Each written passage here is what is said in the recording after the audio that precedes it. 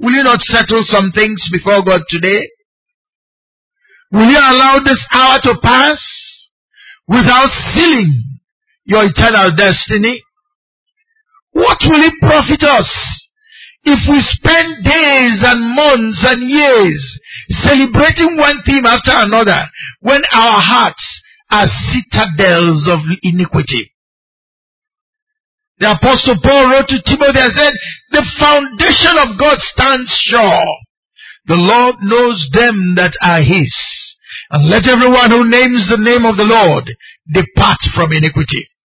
Help us, O Lord, who are beneficiaries of your sacrifice, to so live that it will be evident that that sacrifice is not in vain. May the work of Calvary not pass us by. May we renew our confidence in your ability to save. Save us this day, restore us to yourself, and help us to live every moment by every word of God.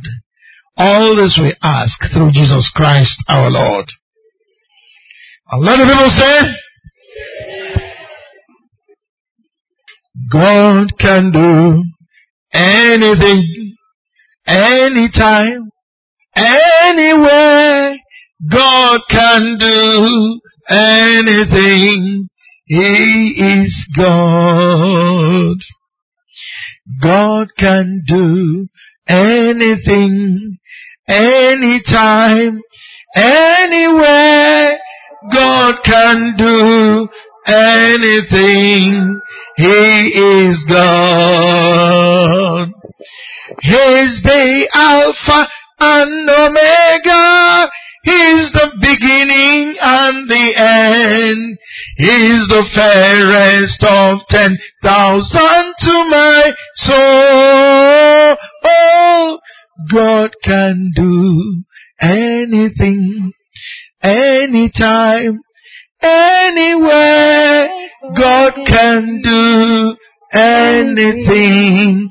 He is God. My prayer is that we open up to God to do what He wants to do in our lives in the name of Jesus. You know, I've been so excited being here these past few days, reminding me again of our days on campus when we took a decision to serve God with all our lives.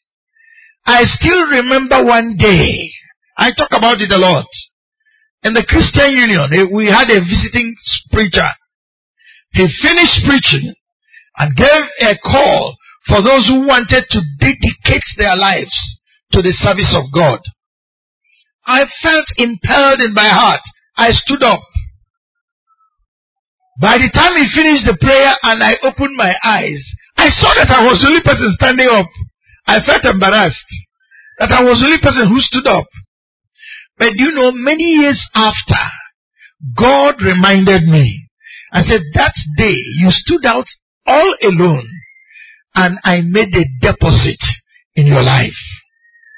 God is looking for men who will have the courage to stand up for God. You don't know where God will take you to. He may take you to the nations.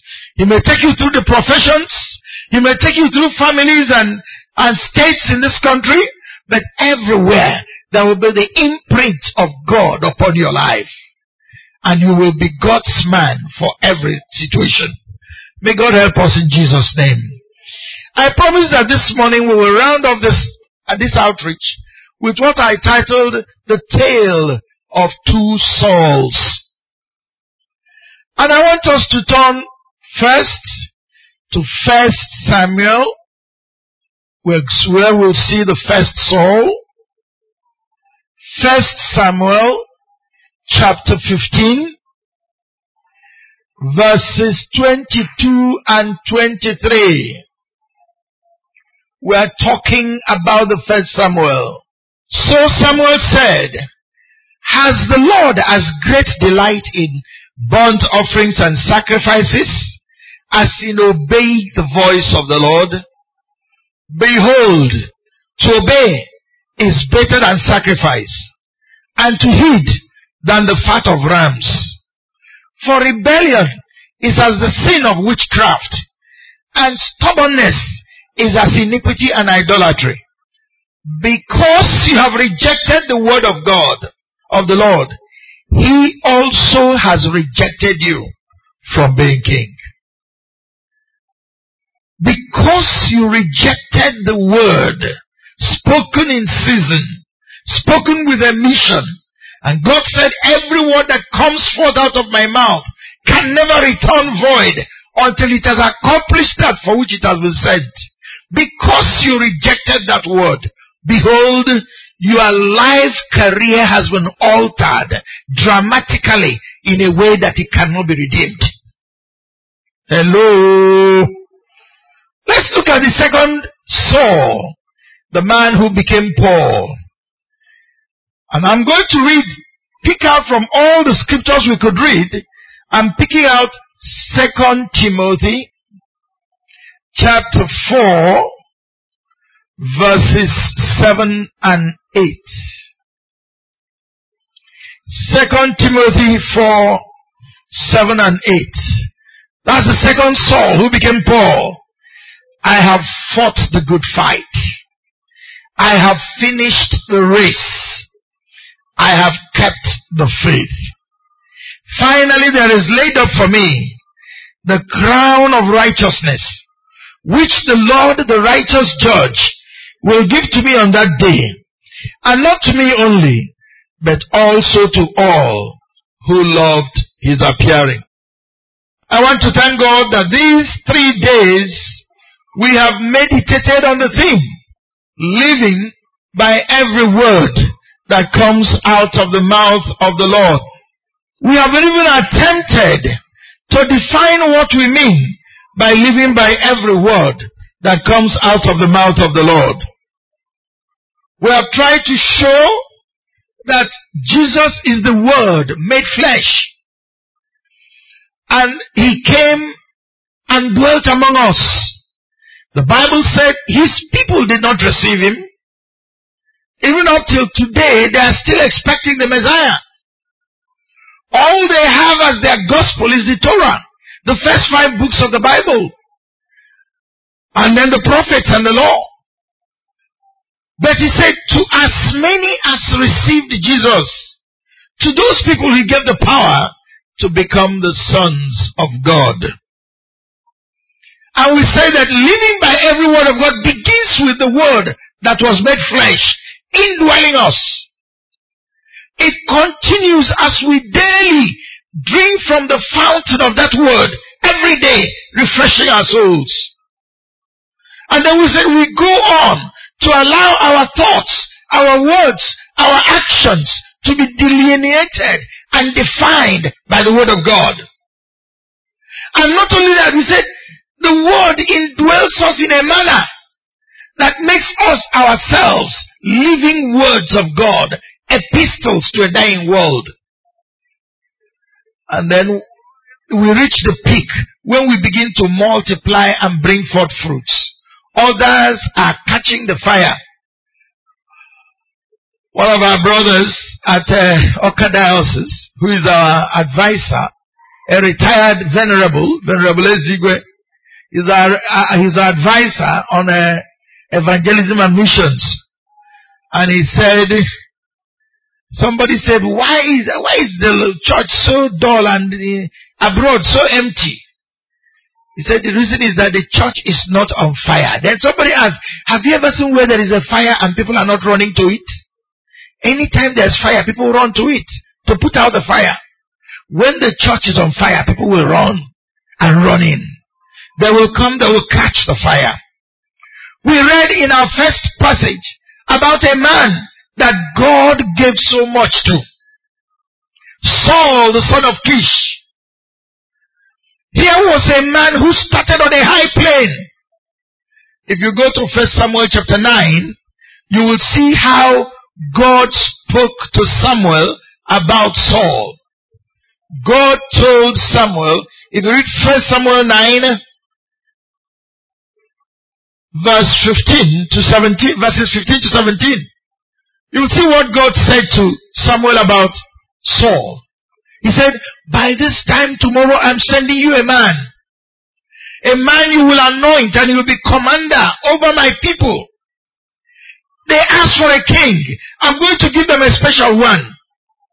The day he was chosen as king, he stood up head and shoulders above every other person.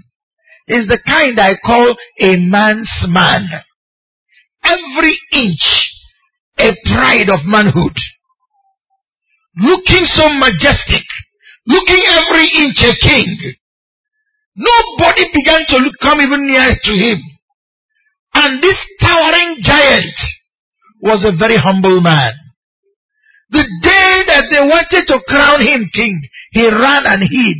And said, Moa, of all people, it took God who said, go behind those baggage. That's where he's hiding. And they fished him out. And then he came out and they made him king. He was such a wonderful choice. Everybody announced, very well chosen, God. A few years into the kingship, 1 Samuel chapter 15 verse 11, God said, I regret that I made Saul king. May God not regret that he has bestowed blessings upon your life in the name of Jesus. May your life not be a regret to God. May it rather be a source of rejoicing. God said about Job, have you seen my servant Job? None like him. Blameless, upright, fearing God. But God looked at Saul and said, I regret that I have made him king. What was the problem? The Bible said that Saul grew, came to a point that he was so confident that he chose and picked what to obey in the word of God. God said, go, wipe out the Amalekites. I have heard some people ask some questions. Why should God ask them to wipe out the Amalekites? The old, the young, the women, the men, the animals, wipe out everything. Why? Perhaps you are already treading the path that Saul was treading. Saul said, why? Read through the story of the Old Testament. Amalek was a consistent problem to the Israelites. When they were coming from the land of Egypt back to Canaan, they stood on the way, trying to frustrate the grace of God in the lives of God's people. Even after they had come to the land of promise, go and check out the last battle David fought before he became king was against the Amalekites. They came to Ziklag and burnt the place and carried away his family and the people of God. They remained the thorns and thistles and the briars on the sides of God's people. And God in his wisdom said to Saul, wipe them out. There are things God says you must wipe out. He said, put off, cast them away. They are not part of the inheritance we are taking to heaven. Our pride, our jealousy, our self-sufficiency, our pretense, our facade of holiness when we are living right in the depths and throes of sin. There are things to wipe out. There are things we cannot spare. Yesterday when we were having the leadership program, somebody asked, are there no go areas for leaders? There are no go areas for Christians. The Bible says there are things that should not even be mentioned among you as the people of God. These days, I'm hardly ever surprised these days. When I was much younger, there were things I thought were impossible. I thought it was impossible for Christians to divorce. I thought it was impossible for Christians to indulge in extramarital affairs. I thought it was so many things in my naivety. I so believed the Bible that I said, look, our generation of believers will not go this path. And God said to Saul, stamp out all these things. Remove them. Saul went, removed the ones he wanted to remove, and came back with the balance. And when God talked, he said, I spared the best to offer as a sacrifice unto God. I want you to note a few things about the life of Saul. If you look at 1 Samuel chapter 15, look at verse 12. Samuel rose early in the morning to meet Saul. And it was told Samuel, saying, Saul went to Carmel. And indeed, he set up a monument for himself. And he has gone on around, passed by, and gone down to Gilgal. Saul was already celebrating his success. He was already setting up monuments unto himself. He was already announcing himself as a star. I was talking yesterday, I think it was yesterday or Friday, I can't remember. The people who are in a hurry to declare themselves successes. The battle is not yet over. Here was Saul setting up a monument to himself. May God deliver us in the name of Jesus. And when Samuel confronted him, he said, I have obeyed God. He said, you disobeyed. He said, no, I didn't disobey. I obeyed. Look at what Samuel told him. He said, verse 14, Samuel said, what then is the bleating of the sheep in my ears and the lowing of the oxen which I hear? When we pretend that all is well, there is a bleating of the sheep and the lowing of oxen that betrays what we really are. I may pretend. I may say it's all well. I may deceive everybody around. But there is a telltale sign that tells heaven that all is not well with me. And when Samuel confronted him with this, what did Saul do? He insisted that he had done what God sent him to do. Samuel now said, so look at verse 17. So Samuel said, when you were little in your own eyes, were you not head of the tribes of Israel? I want to take us back to when we had nothing, to when we were nobodies, to when we were just like footnotes on the pages of history. God in His mercy set His hand upon us and decided to promote us. I used to tell people, when we repented many years ago, it was revolutionary in my family. My family is very religious. Concentrated Anglicans. My dad was convinced that Anglican from beginning to the end. And so when we suddenly came up and started talking about you need to be born again, people say, what are they up to? In fact, at some point they said they will go and build a house for us. We are like outcasts, so that we will go out and not be part of anybody.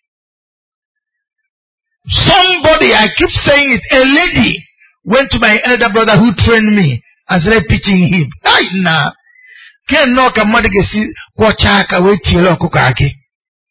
So all your labors are lost. Your brothers decided to go the way of Scripture Union. Oh! Sorry, nah. Thank God that today they are no longer saying sorry.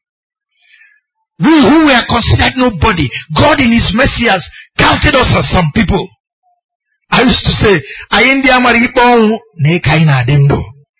the sentence of death was upon us. God reversed it and made us people who are very much alive. And we seem to forget where God picked us up from.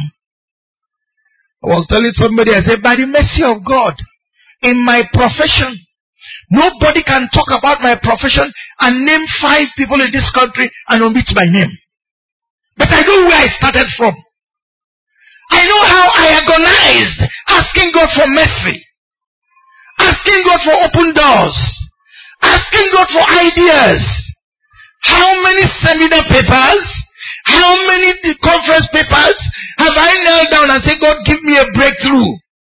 When I finished delivering one seminar paper, a sister rushed up to me and said, brother, I didn't want anointing a seminar paper. God has brought us this far. It is God. And God told Samuel, when you were small, when you were little, when you knew you were inconsequential, did I not make you a king? What's your own?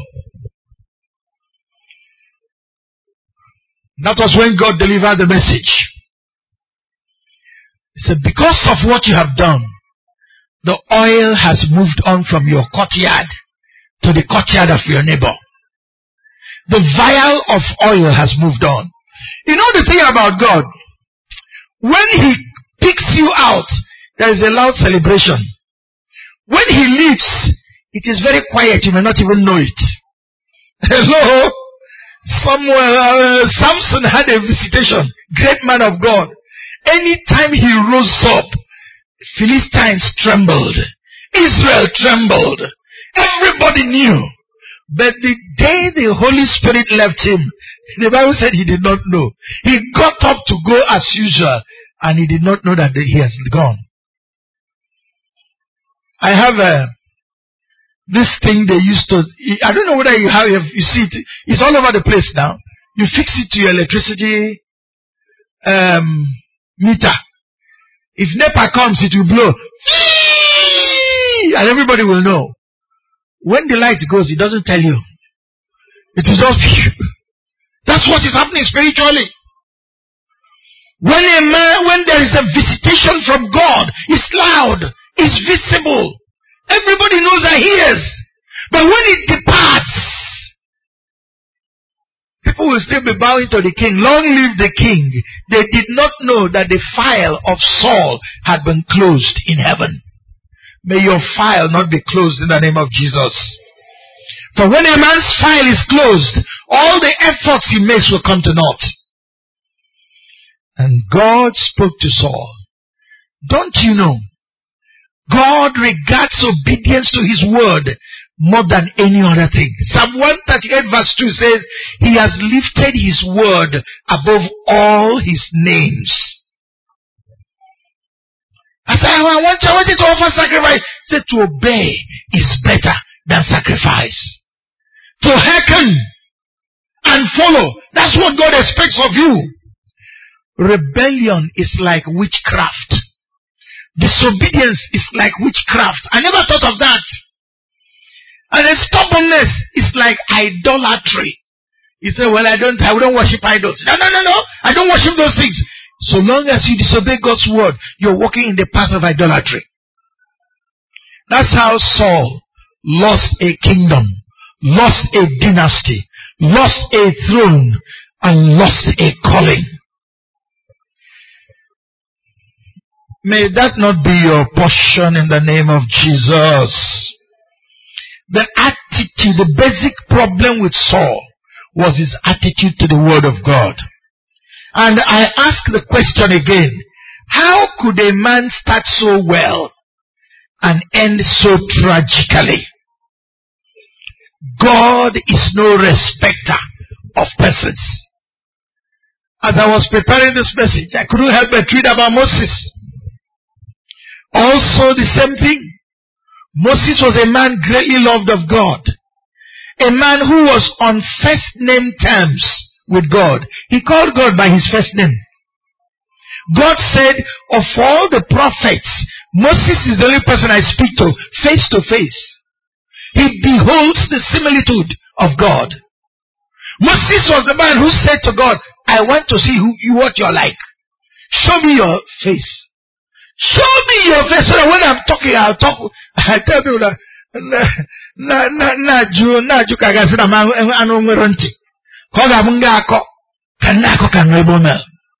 show me so that I will know what to say.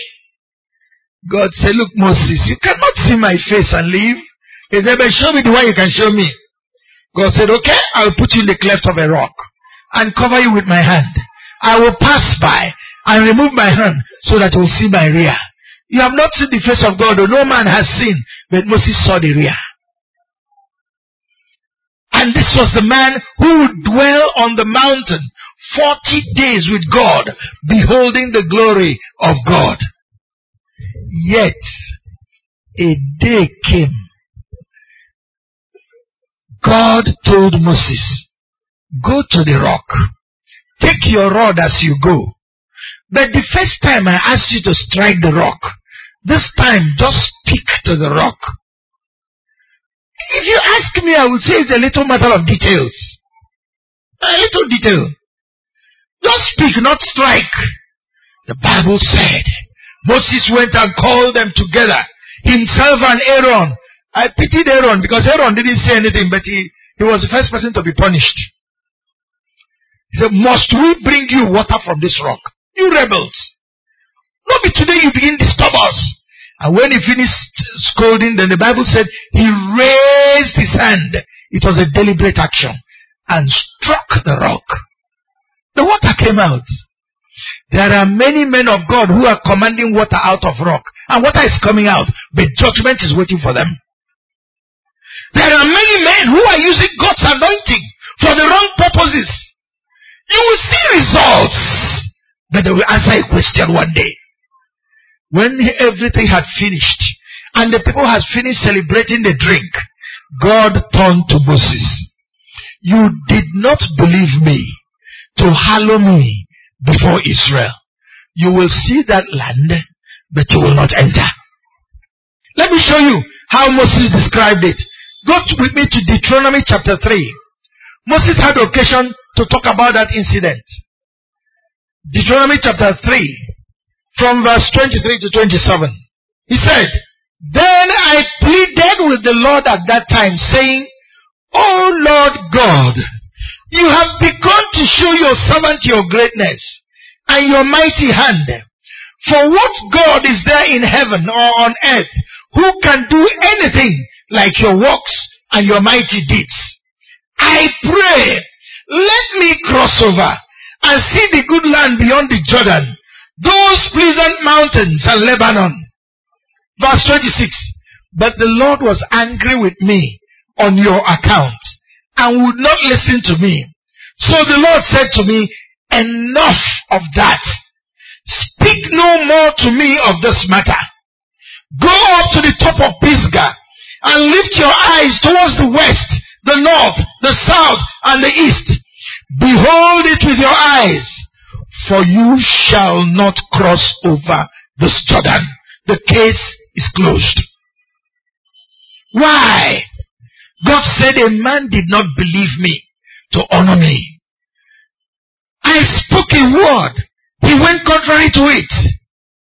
Here was a man who was that close to God. And you think you are not presumptuous to live the way you like and think it will be alright. I believe that God is calling us, challenging us to again look again at what God is saying, to bow at the throne of mercy and receive grace to live for God in these times. Whether it was the old Saul or whatever, God left one lesson. His word was not to be trifled with. Yesterday I mentioned a few other cases. Zechariah, a priest of the order of Abijah, a man who was known for faithful priesthood all over the years, praying God for a child. And then one day he was right into the inner place. I guess it was a Yom Kippur Day of Atonement.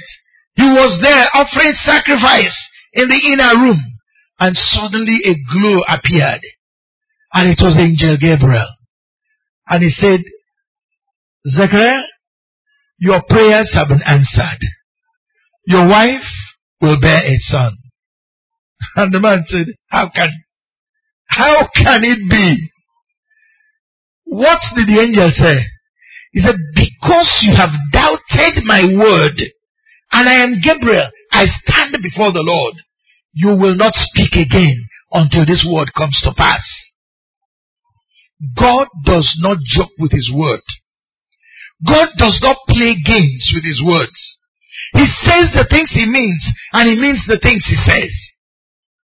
Or shall I talk about the king's aid? I talked again about it yesterday. There was famine in the land, and people were eating their children.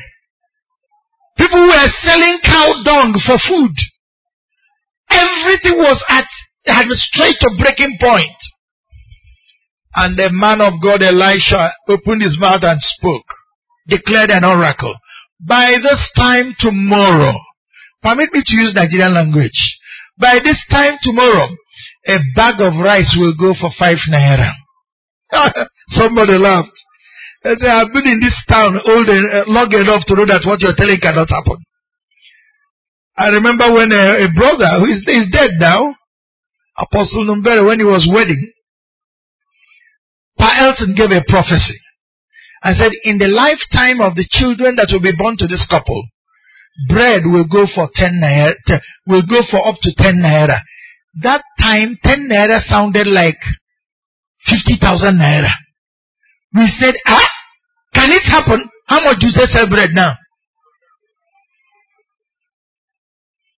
But that day God uttered a word.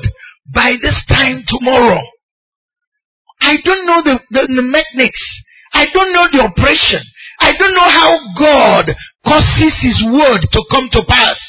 But he says, I watch over my word to perform it. I hasten it. I bring it to pass. He makes sure that any word he speaks will come to pass. So when the man said, it cannot be. How can you sell a bag of rice 5 naira? How can you sell a loaf of bread 1 kobo? It's not possible. He said, you will see it, but you will not partake of it. Did it happen? God is serious about his word. But then that takes us to the other Saul. A man who was halted on his way to Damascus. Saul of Tarsus. The first time we met Saul was in Acts chapter 7. At the end of Acts 7 verse 58. When they were killing Stephen. There was something about Saul of Tarsus that made me feel that Saul was decisive in the killing of Stephen. Chapter 8 said, Saul consented to the death of Stephen. He was just one man in the whole Sanhedrin. But he was a man who could not be ignored. If he said something, he stood by it. Go through the story of Saul and who became Paul. Nothing about him was commonplace. He never did anything by half measures. When he studied Judaism, he studied it to the end. He said, I advanced beyond all the Jews of my own age. He said, I was exceedingly zealous for the traditions of my father. He said, with respect to the law, I was blameless. Everything he did it to the end. Superlative. Without looking back. And so he presided over the death of Stephen. And when he finished, he said, I will not stop until I destroy the church. When he was a persecutor, he persecuted the church to destruction. When he became a believer, he said he was ready to die for Jesus Christ. No half measures. On his way to Damascus, he had an encounter. It was an encounter that transformed him. The Bible said he met Jesus face to face. My friend, who was he gave me to Jesus? A man like Jesus Obodogu. He packs a punch. He met Saul, who was Paul. Saul beat the dust at his feet. 1 blow, 7 apples. Jesus had that. Once he decides to deal with you, he just showed his face, and Saul beat the dust, fell down to the ground. It was from the ground he looked up and said, who are you, Lord? He knew immediately that this man is Lord. When men are saying, I was telling them in my church some years ago, I watched and noticed that the men will bring their wives and children to church, drop them and go back. About the time they will dismiss, they'll come back. If the church has not dismissed, they'll be reading newspaper in the car. I told them, I said, men. The day the trump of God will sound, you will become women. And the women will become men that day. The worship of God is not for women. It's for everybody. Men and women. God wants us to show that he is sufficient for every challenge of our lives. When Jesus came face to face with him, Saul said, what will you have me to do? I am ready to do it. And God began to speak to him. Jesus said, get up, enter the land. You will be told what you will do. Many years later he said, I was not disobedient to that heavenly vision. I followed it. And followed it so steadfastly that at the end, he could say about his life that he had fought a good fight, he had finished the race, he had kept the faith. Look through the story of Paul. When he was about to be baptized, his name Saul meant the one we are looking for. The one we are seeking for, the one we are asking for. The one in hot demand. That's what Saul connoted. And they asked him, what name do you want at baptism? He said, call me Paul. It means little, small, insignificant. I have seen the Lord of Lords. I have seen the one who alone is God. I realize how small and insignificant I am. The man with fine and unequaled intellect, one of the best legal minds of his age, he bowed to Jesus. A man with great religious fervor, a Pharisee to the core, a keeper of the law, who said he was blameless with respect to the law, he bowed to the Lord Jesus. This man of magnetic personality, full of charisma, eloquent, unyielding, he bowed to the Lord Jesus Christ. This man of impressive pedigree, from no mean city, a Roman citizen by birth, a man who ought to ride the waves, he gave his life in the service of God. You, what do you have? It was Paul who said, I am crucified with Christ. Nevertheless I live.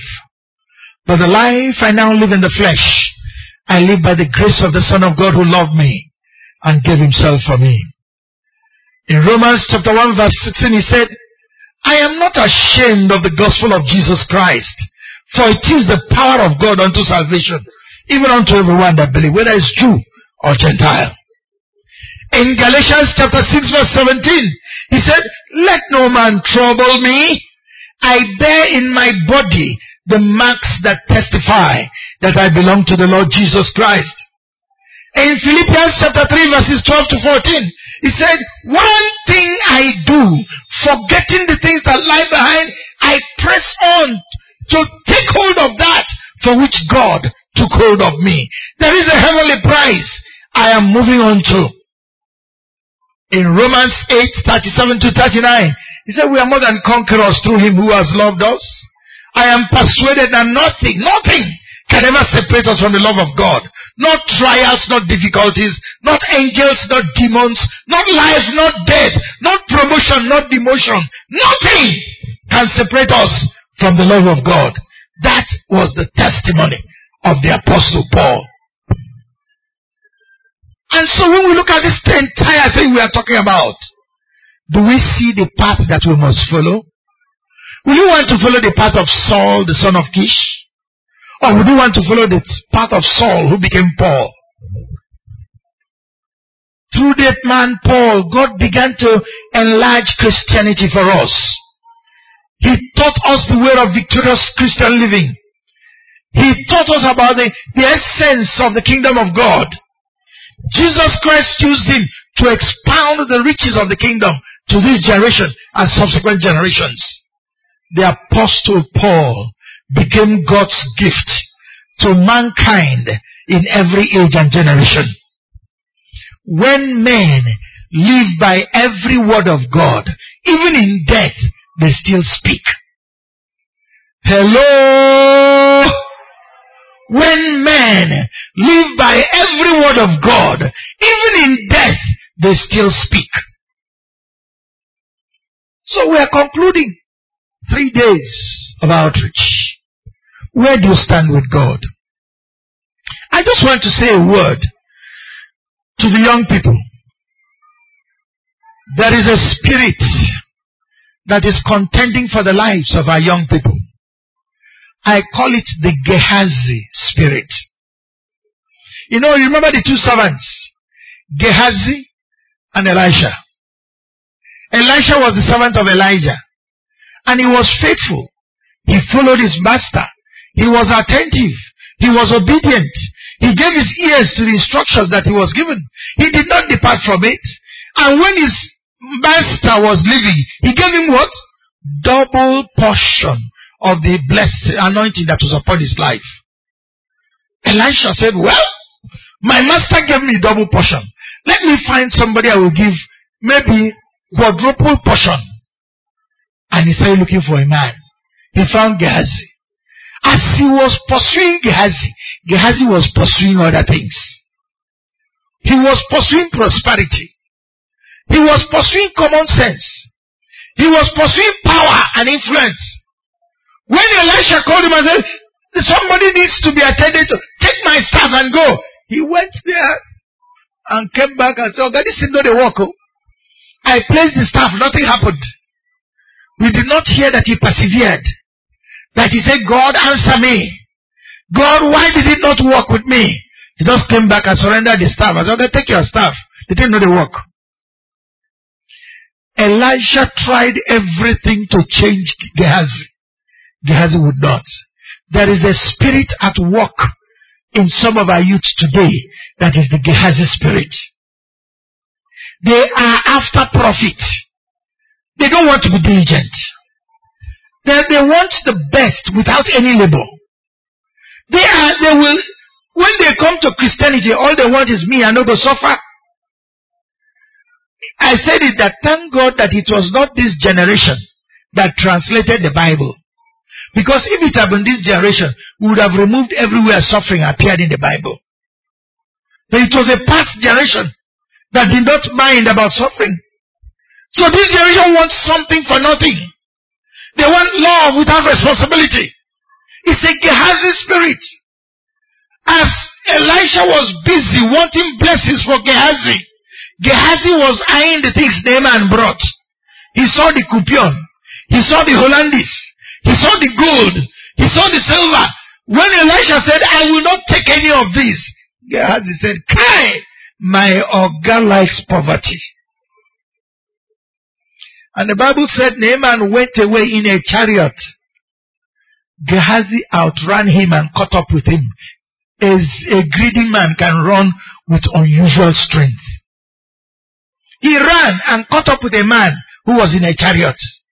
When Naaman thought and saw him approaching, he came down. He collected everything and hid. What he did not know was that he was collecting also the leprosy of Naaman. Children, learn. Learn. Joseph had a dream. The dream tarried at 17. He told it and people were angry. But the dream tarried. The young man kept believing God. 22 years it took for the dream to materialize. Go and check your Bible well. He was 39 years when that dream came to pass. And the day it came to pass, it was dramatic. He was walking around the courts of Pharaoh as the prime minister, dressed like an Egyptian prince. He caught in his with the corner of eye. A person looks like Reuben. The other one looks like my brother Simeon. Even Judah. Then he pretended he didn't know them. He frowned. Call those men. Immediately they came. They bowed. Oh God, sorry, sir. Immediately they bowed. He remembered the dream 22 years ago. I don't know how long your dream has lasted, but it will come to pass. Just hold on to the Lord. Live by every word of God. That dream will come to pass. If Joseph had agreed to sleep with the wife of Potiphar, it would have been bye-bye to his dream.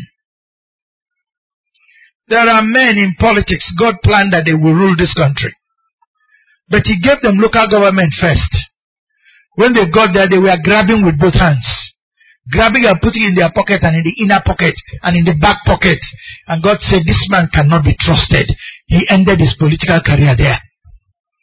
There are some businessmen there at Obete.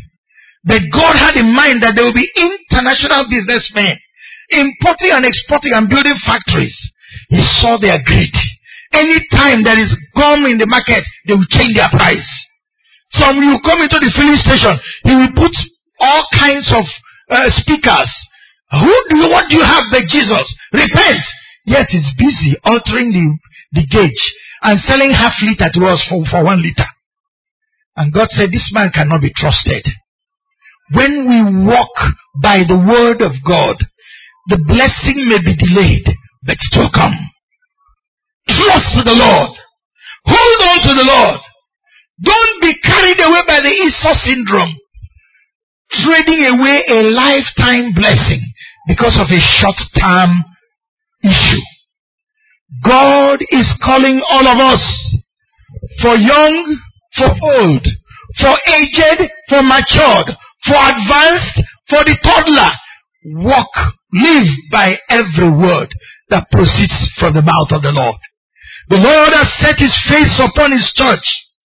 God wants to lift us up. Did I not tell us on Friday? There is a place God wants us to go. A city that is built, but not by us.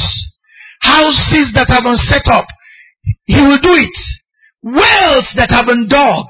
Vineyards and olive trees that have been planted. That's where we are heading. But in the meantime, there may be hunger. In the meantime, there may be deprivation, thirst. What is he doing? He said, I am testing you to know what is in your heart, to know whether you will trust me. So that you will know that every man will live not by bread alone, but by every word that proceeds from the mouth of the Lord. This morning, will you settle some things with God? Will you tell God, I am willing. I am ready. I am prepared. I will walk with you every step of the way. I don't care how many years of your life you have wasted. You can begin from today. With God, it can never be late. He will redeem. He will restore. He will refresh. He will renew. He will lift you to higher heights. I think it was yesterday again we shared those, or Friday. God formed man. Sin deformed man. Education informs man. Religion attempts to reform man. But only Jesus Christ will transform. And he's prepared to touch us and change us for good. May we just bow our heads to pray. Pass me not, O gentle Savior. Hear my humble cry. While on others thou art calling, do not pass me by. Savior, Savior, hear my humble cry. While on others thou art calling, do not pass me by. If you do not want him to pass you by, why don't you make a decision this morning for him? Ask God to restore you. I want you to take a very, very firm decision. Just stand up on your feet. I will pray for you. There are things God wants to do in your life. There are situations he wants to bring you to. There are treasures he wants to open up to you. But you must stand with God. If you will just stand where you are, we will pray together. And God will begin to restore to you all the years that the locust has eaten. All the years that the cankerworm has eaten. All the years that the palmerworm has eaten. Take a bold stand. When we stand for God, he stands for us. When we honor him, he honors us. God wants to reach you this morning and leave a deposit in your life. Have we not heard enough? Have we not been challenged enough? God is being restrained by our lack of decisiveness. If you want him to visit you this morning in a very special way, you would be collecting the final portion of this weekend's outreach. When you honor God, God will honor you. It's not man, it's God. Nothing about him was done in secret. He hung between heaven and earth. Just so you will have life. Just so you will have victory. He wants this seed to bring forth fruit in your life. He's waiting. One more call. He's waiting. And we will pray. God is waiting. We will pray. Those of you who are standing, just place your right hand upon your chest.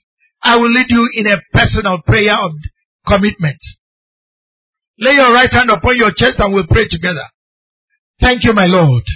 Thank you for your word, which I have heard this morning. Thank you, Father, that I have resolved to walk with you, to live by every word of God. I ask for forgiveness for every way I have lived to please myself.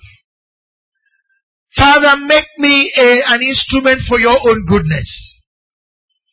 Fill me with your spirit. Cleanse me of all iniquity and make me an instrument of your righteousness. Thank you, dear Lord. You know every need of my heart. Meet me at my point of need. Promote me. Restore me. Renew me. Refresh me. Make me a blessing to my family. Make me a blessing to my nation. Make me a blessing to my society. Thank you, dear Lord. You're able to do more than I can ever ask. For I pray in Jesus' name. Amen. I'll pray for you. Eternal Father, I thank you for these ones. You said that those who honor you, you will honor. And Lord, they have honored you this morning, inviting you to reign in their lives. Father, we pray, let them not be counted among the lost. Let them not be counted among the outcasts. Let them not be counted among those who have missed the way. Father, visit them with your grace and your goodness today. In Jesus' name we pray. We pray for their families. We pray for their jobs.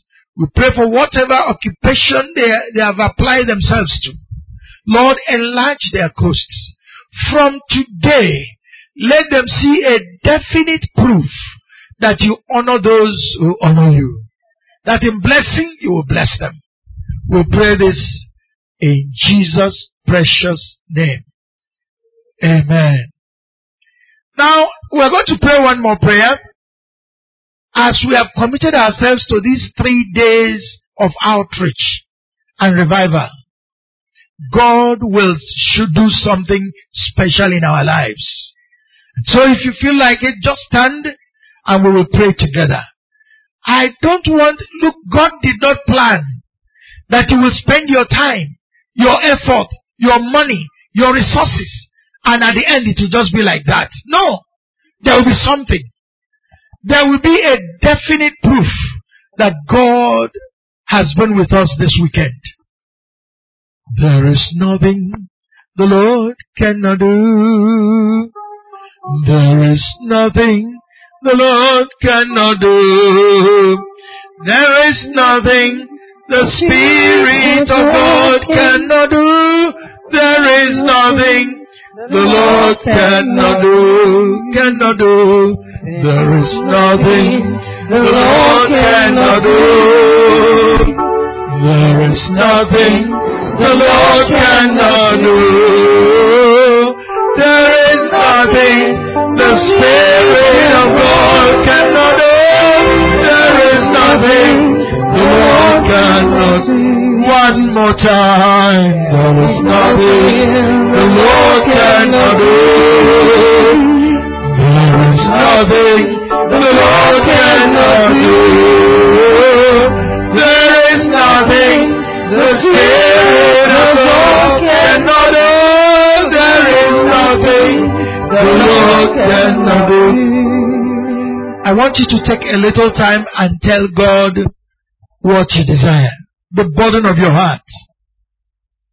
As you came for this program, this was one thing that was at the back of your mind. Once I had a program like this, and I had finished preaching, and I was about to pray and go, and God said, you have not finished. Give me an opportunity to meet my people at their point of need. Tell them, I want to answer their prayers. And then he asked me questions. He said, no man, is there any man who ever serves in an army at his own expense? He said, Worm of Judah, did I ask you to serve me without any reward? God has not called you to serve without reward. He has not called you to serve in his army at your own expense. He says, I will bless my people. Present your request before him. It will be a memorable thing that when we had our first revival for the year, God visited us. That answer came. That breakthrough came. That restoration came. God honors people who honor him. And so, Father, thank you for your people. Thank you for all who have made diverse sacrifices to make this weekend possible. Some have given up their substance. Some have given up their money. For some, today is the only day they could come for this revival. Lord, we say all shall share alike. As you bless the former, so you will bless the later. There shall be an overflowing blessing, and every grass in the field shall be watered. In the name of Jesus, every burden in the hearts of your people, as many as need the balm of Gilead, let it suffice at this hour. Let there be healing for the wounds of our people. In the name of Jesus, let there be preservation. Let there be protection. Let there be prospering. Let there be favor upon your church and upon your people. In the name of Jesus, as your people resolve to live by every word of God this year, Lord, may there not be any blessing of the covenant lacking in their lives. This is our prayer. In Jesus' precious name we pray. Let the people say, let the people say, and amen.